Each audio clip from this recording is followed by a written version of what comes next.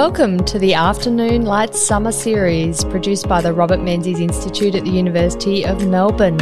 In this summer series, you will hear presentations from our November 22 conference on Coming to Power, Learning to Govern and Gathering Momentum 1943 to 54.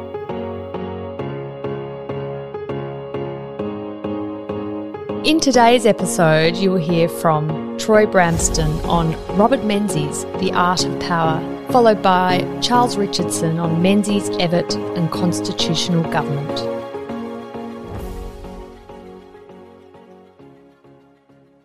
Well, I'm going to talk about Robert Menzies and the art of power, which is essentially how he governed and the lessons that he learned, which enabled him to be a successful Prime Minister for a long period of time. So when Robert Menzies led the Liberal Party and country parties back to power in 1949, he had demonstrated an ability to master the art of politics, but had yet to master the art of governing.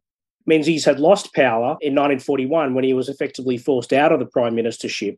But in 1949, he was now back in the prime ministerial office. He had to learn how to effectively lead a government and a cabinet and a party. So I want to examine how Menzies understood, gained and applied the art of power. In other words, how Menzies governed as a prime minister and party leader in the years after returning to government in 1949. This is a subject that I examined in my biography of Menzies, published in 2019. This, I think, is an underappreciated aspect of the Menzies government, his life and his legacy, because the model that he established in these early years would be followed for the rest of his prime ministership. So in this paper, I want to examine how Menzies' office was structured and how it operated, how he led the cabinet and his relationship with key ministers, how he worked with the public service, how he conceived the relationship with the country party and worked with its leaders, and how Menzies managed the Liberal Party, both its organisational and parliamentary wings. Menzies had clear values, policies and principles that he took to successive elections, and he could communicate these clearly and often very persuasively. But none of this often matters if you don't know how to grease the wheels of government to work in your favour to achieve outcomes. So mastering the machinery of government and the relationship with the party room is critical for prime ministerial success. So this paper does draw on my biography of Menzies and will refer to archival records from Menzies' papers and my interviews with his former ministers and MPs, such as Doug Anthony, Jim Forbes, Ian Sinclair and Malcolm Fraser, his personal staff, William Heseltine and Tony Eggleton, party official and later Minister John Carrick, and his daughter Heather Henderson. So, on Thursday, 15 December 1949, Menzies travelled to Canberra on an early flight. It was a busy day. He had already spoken to Ben Chifley, the outgoing Prime Minister, and they met in person for a cup of tea. Menzies met with Alan Brown, the head of the Prime Minister's Department, and invited him to continue in the role. And he met with Governor-General William McKell, who invited Menzies to form a government. And that government was sworn in the following Monday, 19 December. The Prime Minister's suite was located in the northeastern corner of Parliament House. There were two small offices for his personal secretary and his department head next to his office. There was a lobby area, several administrative cubbyholes for typists, messengers, attendants, and also a small bathroom. In the early 1950s, Menzies' staff comprised just a private secretary, a personal secretary, a press secretary, 3 typists, 2 messengers, and an attendant or 2. Keep in mind that Anthony Albanese's office has more than 50 staff. His wood-panelled office was adorned with photos of the royal family, cricketers, and landscape paintings. Hansards and volumes of Shakespeare sat on the shelves. He always used pencils to draft speeches and statements, but of course he signed official papers with a fountain pen. He did not like to use the phone, often held it at an arm's length from his head, and he often summoned staff to his office with a small bell. He smoked about half a dozen cigars during the day, and in the evenings he liked to share drinks with staff, MPs and public servants in the cabinet anteroom. Menzies usually worked a 70-hour week. He did not like early starts and he rarely arrived at the office before 10 a.m, but he routinely worked until about 11 p.m. He read newspapers at the lodge over breakfast with Dame Patty before being driven to Parliament House. He sometimes went home for lunch or dinner and returned to the office later. His day would begin by meeting with his private secretary, J.R. Bob Willoughby, who first occupied that post. Menzies' prime ministerial staff, mostly drawn from the public service, of about 8 or 9 in the early years, grew to about 12 in 1966. William Heseltine was private secretary from 1955 to 1959. Heseltine recalled Menzies being warm, generous and kind, quite unlike the public stereotype. But he was also shy. And one of the implications of Menzies' shyness, Heseltine argued, was that he tended to criticise people behind their back. Heseltine regarded this as a weakness of character. Tony Eggleton worked as Menzies' press secretary from 1965 to 1966. He recalled his old boss being informal and kindly to staff and public servants as well. He said Menzies was open to ideas and welcomed advice he may not always agree with. Let's talk about the cabinet and the ministry. So as Liberal leader, Menzies was able to appoint ministers without party room election. Of course, he took into consideration experience, ability, age, geography, and he had to negotiate with the country party. And so the construction of the first Menzies ministry in 1949 is quite constructive. In Menzies' papers is his own handwritten list of appointments. He consulted with Arthur Fadden, who would be the most senior minister after the Prime Minister as Treasurer in 1949. Deputy Liberal leader Eric Harrison was given defence and post-war reconstruction. Menzies was magnanimous in victory and offered positions to critics and rivals, including Earl Page, Richard Casey and Thomas White. Other ministers included Harold Holt, John McEwen and Enid Lyons as Vice President of the Executive Council, but she was not given a portfolio, something which irritated her for many years after. The only amendment to Menzies' original handwritten list was to strike out works and housing from Philip McBride's portfolio and give that to Richard Casey. So in the end, there were 13 Liberals and 5 country party MPs in the cabinet. Menzies was very close to his first deputy leader, Eric Harrison. When Menzies lost the prime ministership in 1941, he had named Harrison as one of only 3 people who maintained their resolute friendship with him and was steadfastly loyal. He was not as close to Harold Holt, who succeeded Harrison as deputy leader and was long seen as heir apparent. Menzies later recalled that Holt wanted to be loved and judged his prime ministership to be a bitter disappointment. Heather Henderson, Menzies' daughter, recalled that he liked Holt but did not have huge respect for him. Menzies generally got on well with country party leader Arthur Fadden, the former prime minister who was appointed treasurer, but was alert to his fondness for late night drinking. Legendary public servant Lennox Hewitt told me that Menzies actually had a degree of contempt for Fadden. I'm not so sure about that. But the Prime Minister got on very well with Fadden's successor, John McEwen, and would have liked to have seen McEwen become a permanent Prime Minister. Menzies thought McEwen was by far the best minister in his cabinet. He also greatly admired Paul Hasluck and preferred him over John Gordon as Holt's successor. Menzies later said that he had very little regard for Richard Casey and Percy Spender, both political rivals, and viewed them as too ambitious or self-promoting.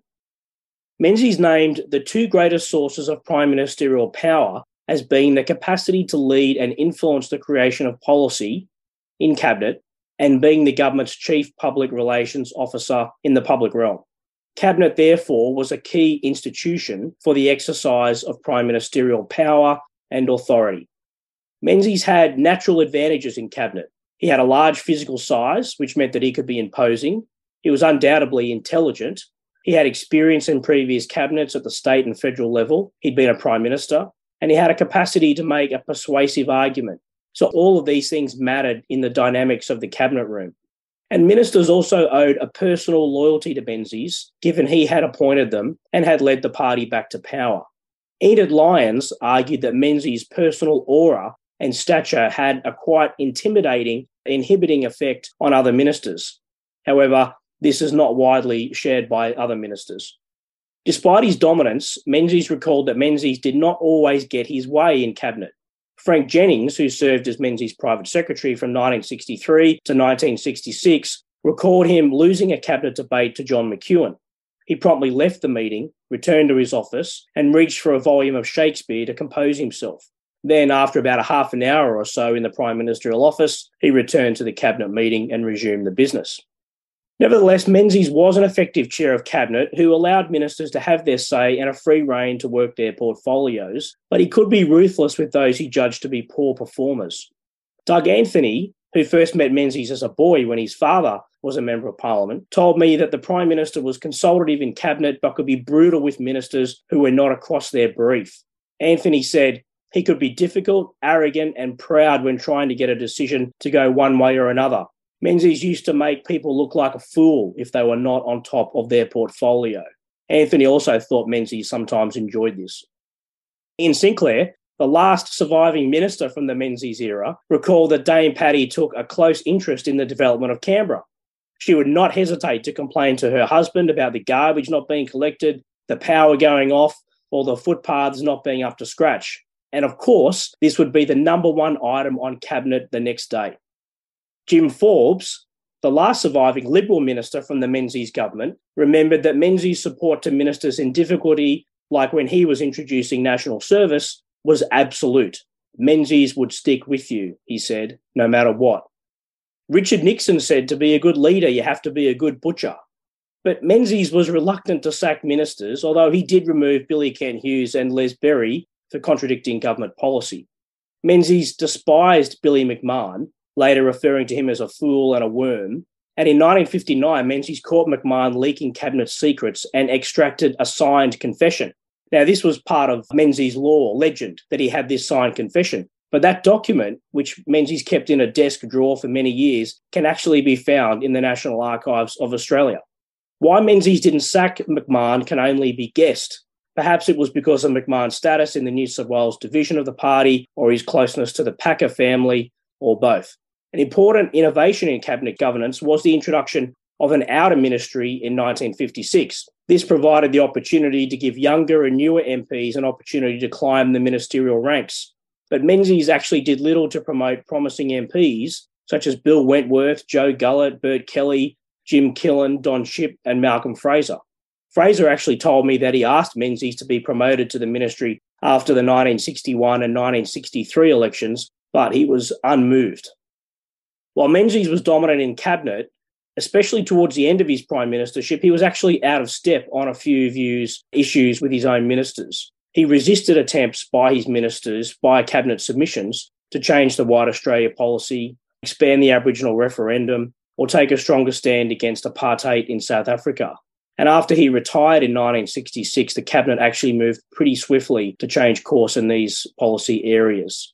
Yet I think it's a testament to Menzies' dominance that he carried the day on these issues when he was probably in a minority.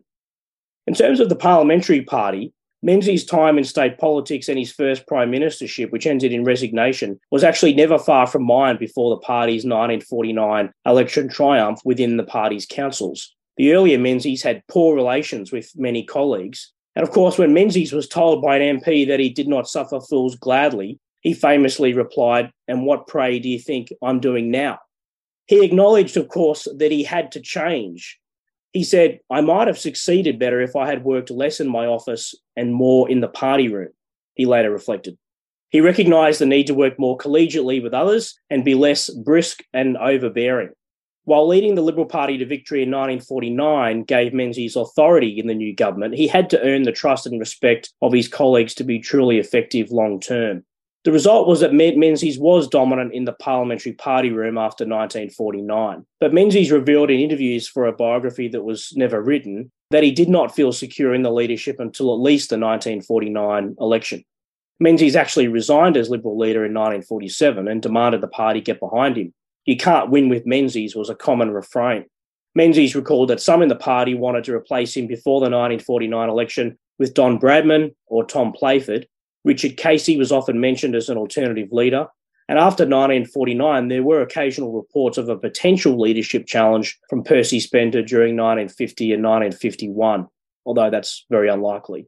He was attentive to the needs of backbenchers, and any MP who wanted a one-on-one meeting with Menzies would get this with little fuss. Alec Downer recalled that in party room meetings, Menzies listened more than he talked. He allowed backbenchers to raise policy matters and would respond if necessary. But few MPs ever challenged Menzies. The dividend of political success was party room loyalty. He was calm, consensus-driven, consultative, and if challenged, he refused to be aroused to anger in party room meetings, quite unlike his earlier prime ministership. Menzies was skilled at parliamentary procedure. He understood the importance of winning debates in Parliament. and he knew how to use the chamber for dramatic purposes. He was a born performer, but he also took notes of how others performed in Parliament. At the commencement of question time, Menzies would often take a blank piece of paper and draw up a scorecard to rate his ministers. At the end of question time, Menzies would fold and tear the paper into tiny little pieces and then, with a raised eyebrow and a slight smile, drop it into the bin so that nobody ever knew what his assessment was. Menzies also understood the importance of party organisation and party management. He developed an effective relationship with the party organisation and he respected the party membership. John Carrick, a true gentleman of politics, gave me a unique perspective on Menzies and the Liberal Party in its formative years. In his last interview, Carrick said that in the 1940s, Menzies had real enemies and there were substantial doubts about his capacity to lead the party effectively. So again, Menzies knew he had to change, and he did. Menzies' appointment books and correspondence reveal that he was regularly in contact with party organisational leaders about campaign strategy, policy development, personnel, candidates. And having been the most important figure in the formation of the party, its structure, philosophy and character, this interest in the organisational wing of the party was, of course, understandable. Menzies also understood the importance of managing the coalition with the Country Party. He had learned from bitter experience in Victorian politics and later in federal politics, especially when he was Prime Minister, about the importance of effective relationship with the Country Party. And so an agreement with the Country Party to cooperate with the Liberal Party in government was actually agreed before the 1949 election. Menzies respected the Country Party's leaders and their views, and he made sure that any disagreements over policy, political strategy and ministerial appointments were satisfactorily dealt with. Menzies revealed that compromise was the key to this relationship, and it went both ways. When he rejected a Country Party MP being made a minister, another person would be found.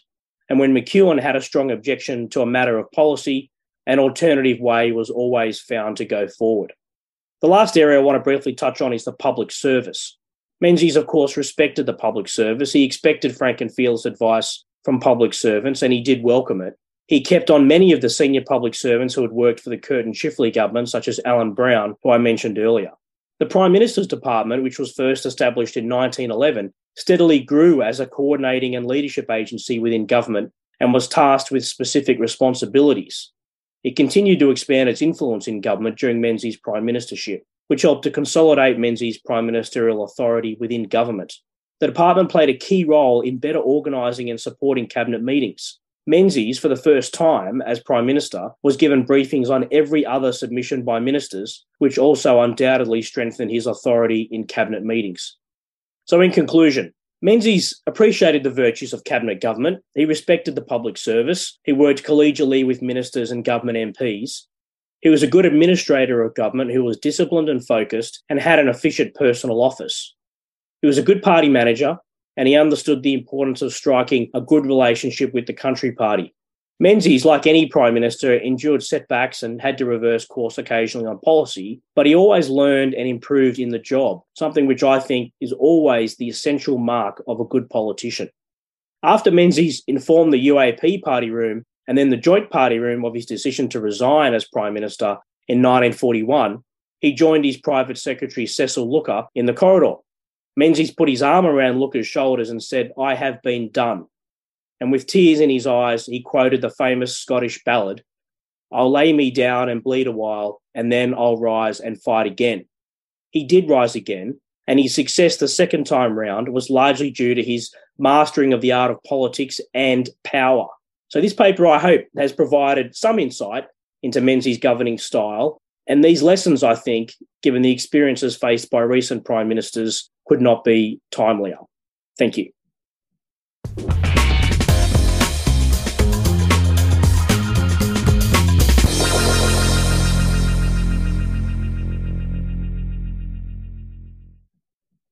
Thanks, Georgina, and thank you, everyone. I'd just like to start, if I may, by noting how much we miss the presence of John Nethercote, who sadly passed away earlier this year. A number of you would have known him much better than I did, but I know he had a great interest in some of the things I'm going to talk about today, and I very much look forward to bouncing some ideas off him, which sadly is not possible. My theme is the role of Menzies in the development of parliamentary government in Australia. I propose to look at some of the key events in the middle part of his career that we're focusing on that bear on the constitutional question, and using as a foil for those the views of H.V. Evatt, whom he faced across the chamber for many years, but who was also a noted constitutional scholar.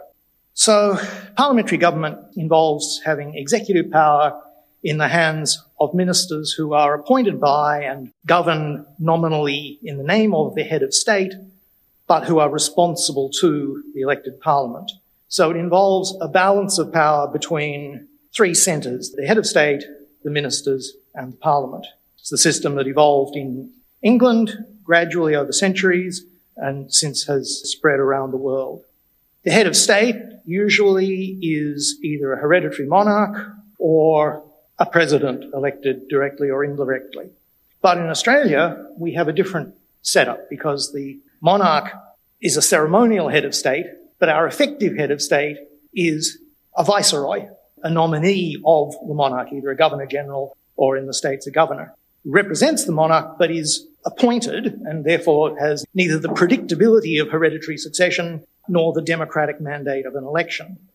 So in addition to that three-way balance that I talked about, in Australia we have a sort of four-way interaction between the government, the viceroy, the monarch, and the home government, in our case the government in Britain, to whom the monarch normally relates.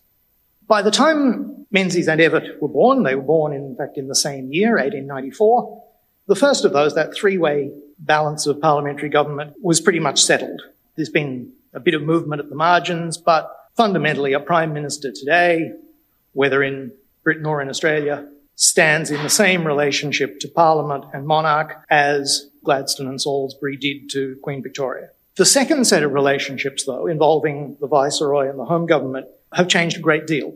When Federation was first established, Australia and other similar British possessions, which were known collectively as dominions, were regarded as self-governing but not fully independent of Britain. They were part of the empire, and the imperial government, that is the British government in London, had a sort of ill-defined overall responsibility for them, and particularly for matters that concern foreign affairs and defence. And the status of the Governor-General reflected that. He, they were always men, of course, was appointed by the monarch on the advice of the British government. And in addition to his duties under the Australian Constitution, he was the representative of the British government here. Australia didn't have diplomats of its own. As late as 1939, Menzies was still fighting a rearguard action against appointing Australian diplomats. Instead, the government communicated with Britain via the Governor-General.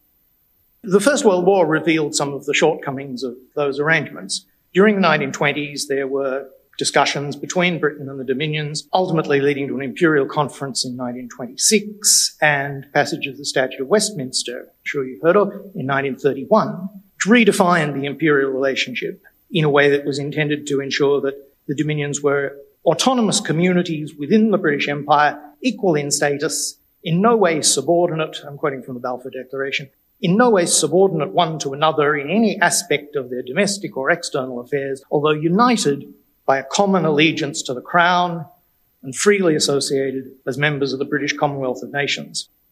By this time, of course, Menzies and Evatt were both significant players, so we'll break off to say a little bit about them. You've already heard a lot about Menzies today, but I want to pick out four things that I think are important in understanding him in this context. Firstly, he's a royalist. That's very obvious, persists throughout his career. As Nethercote puts it, his faith in the Crown was not simply formal and professional, it was deeply personal as well. Second, he's an Anglophile, not in the sense of being un-Australian, but like many of his time, he sees no conflict between British and Australian patriotism. You can be both.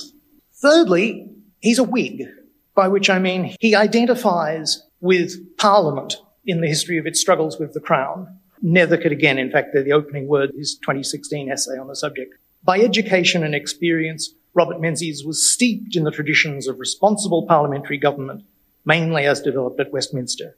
There's a lovely passage in his diary when he visits England for the first time in 1935. And of course, he wants to see a whole lot of historical sites, but he sees them from the Whig point of view. And in one point, he refers to Oliver Cromwell as the man whose sword and character made England a free country.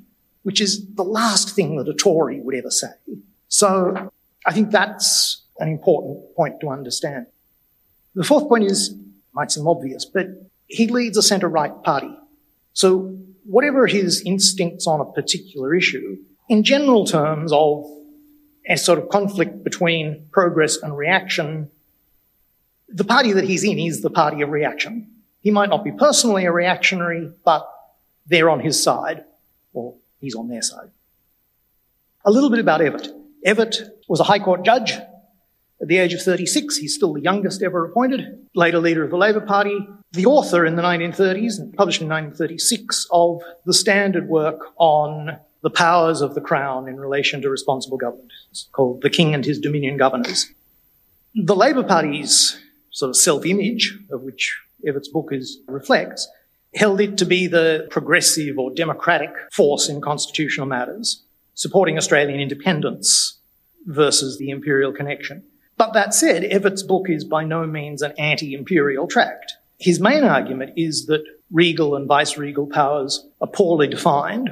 The conventions that govern them should be made explicit and enforceable, either by the courts or by the legislature. He's conscious of the problem that if British control is excluded, then the Viceroy could have too much independence.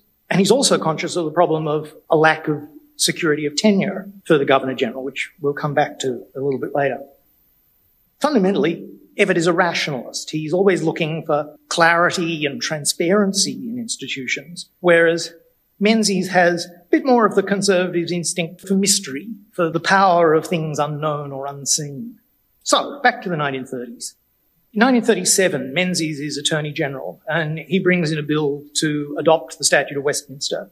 It's not proceeded with, apparently due to dissension on his own side as to whether that's the right way to go. By 1942, Menzies, as we know, is in opposition. War has broken out. Evatt has left the High Court and entered Parliament and is now Attorney General and Foreign Affairs Minister in the Labor government. And he introduces a similar bill to adopt the Statute of Westminster. And again, the non-Labor side is divided. I won't go into this because it's outside our time period, but if you get a chance, it's well worth reading the debate on Statute of Westminster adoption, because Menzies is sort of trapped halfway between Evatt and the government's position and the more diehard imperialists in his own party. But as he explains his position, both in Parliament and in one of his radio broadcasts, he says that he has a problem with the Statute of Westminster because, I quote, "It endeavoured to put into written form a relation, part of whose strength rested upon its very vagueness and want of definition. There was a living spirit, and we endeavoured to imprison it within the four corners of a legal formula." And clearly, while he phrases it in those sort of terms about ambiguity and about, is this really necessary, it's clear he also objects to the whole idea that the Crown can be divisible. The idea that the Crown in right of Australia actually has a different legal personality from the Crown in right of the United Kingdom. As he also sort of acknowledges, the boat's already sailed on that one. The Imperial Conference of 1926 has decided that, and Australia has to live with it. So the bill is passed, the war is won, Menzies returns as leader of the opposition, and in 1946, Chifley has to choose a new Governor-General. And his choice, it's always been Labor policy that Governor-General should be an Australian. Chifley chooses William McKell, who at the time was the Labor Premier of New South Wales. Menzies attacks that in very strong terms. He says Labor has chosen to force upon His Majesty, by depriving him of any other choice, one who in the nature of things will be regarded by Australians generally not as a representative of the King, but as a representative of the present Prime Minister.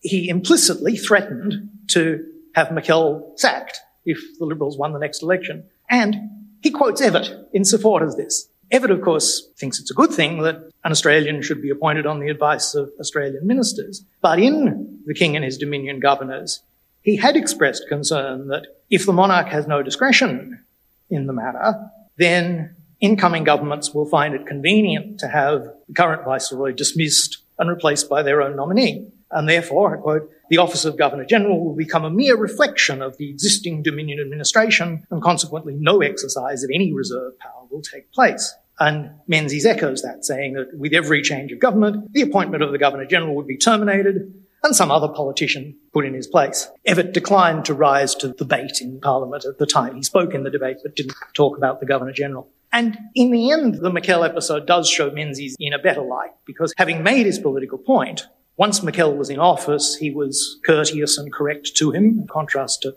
some Liberal MPs, and they worked together well. A.W. Martin, Menzies' biographer, says that in due course Menzies came to follow this elementary courtesy with genuine respect for McKell's dignity and complete impartiality. Then, 1949, and as you all know, Menzies returned to power. I want to look at 4 episodes from that period in power, although we'll have time for briefly considering the last 2. I know Georgina is watching me with the clock.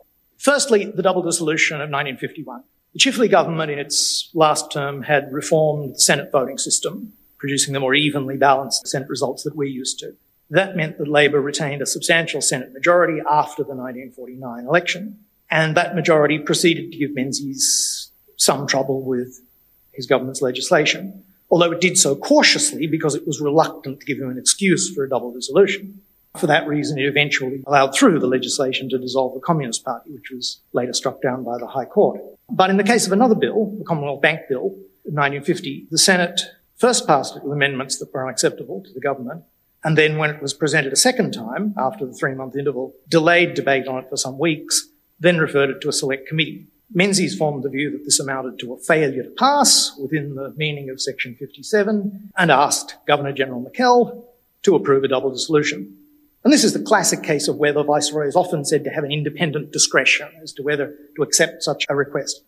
And Menzies' admirers have often pointed out that he recognised that and did not try to coerce McKell. But if you look at the actual advice that Menzies eventually tabled some years later in Parliament, that discretion is somewhat illusory.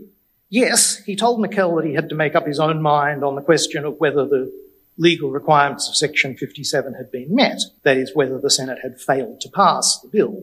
But that was the only discretion he admitted. He gave no hint of a suggestion that once McKell was satisfied that the legal requirements for the double dissolution had been made out, he had any right to form his own judgment about whether it was a good idea or not. And McKell, despite his Labor background, accepted Menzies' advice. So although Labor was understandably unhappy with that double dissolution, which went on to cost it control of the Senate, Menzies' practice, in fact, was completely consistent with the lessons that Evatt had drawn in his book from his analysis of the only previous double dissolution in 1914, of which the key one was that so long as the conditions mentioned in Section 57 are complied with, the Governor-General will grant a double dissolution to ministers who possess the confidence of the House of Representatives. John Howard, who is by no means unsympathetic to Menzies, says that McKell was sworn to observe the conventions of his office, which required him to take the advice of his Prime Minister unless it were manifestly wrong, which in this case it clearly was not.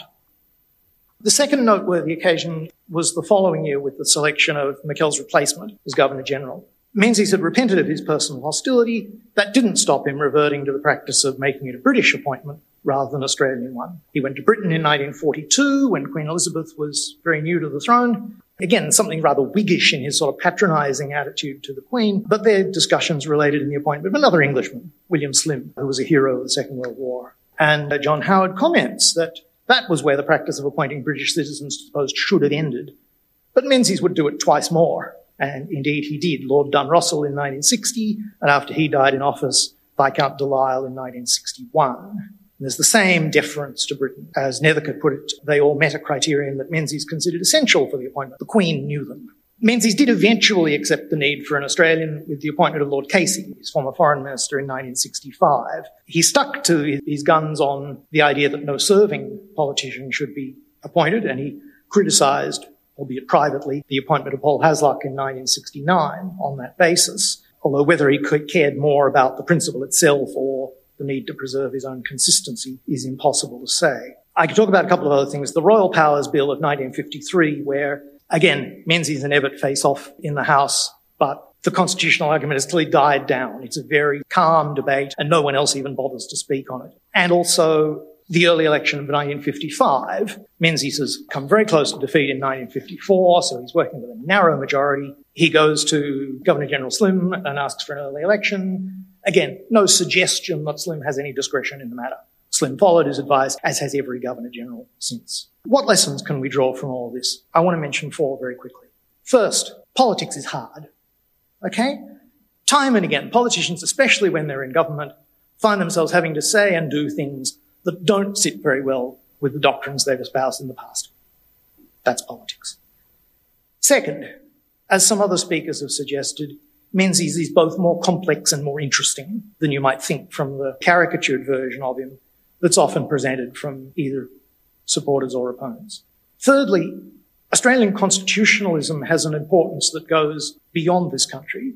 Together with the other dominions, Australia showed in both federal and state experience that parliamentary government could develop peacefully and work effectively even without a hereditary monarch or an elected head of state.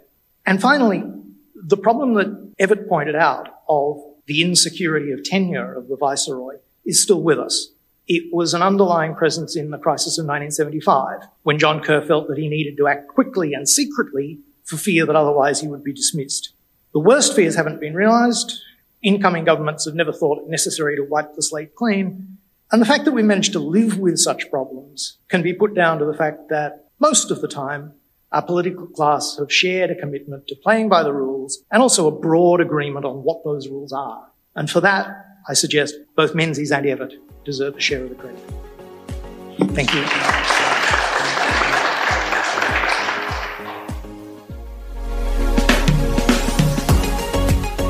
I hope you've enjoyed hearing from the presenters at our 2022 conference on this summer series of the Afternoon Light podcast of the Robert Menzies Institute.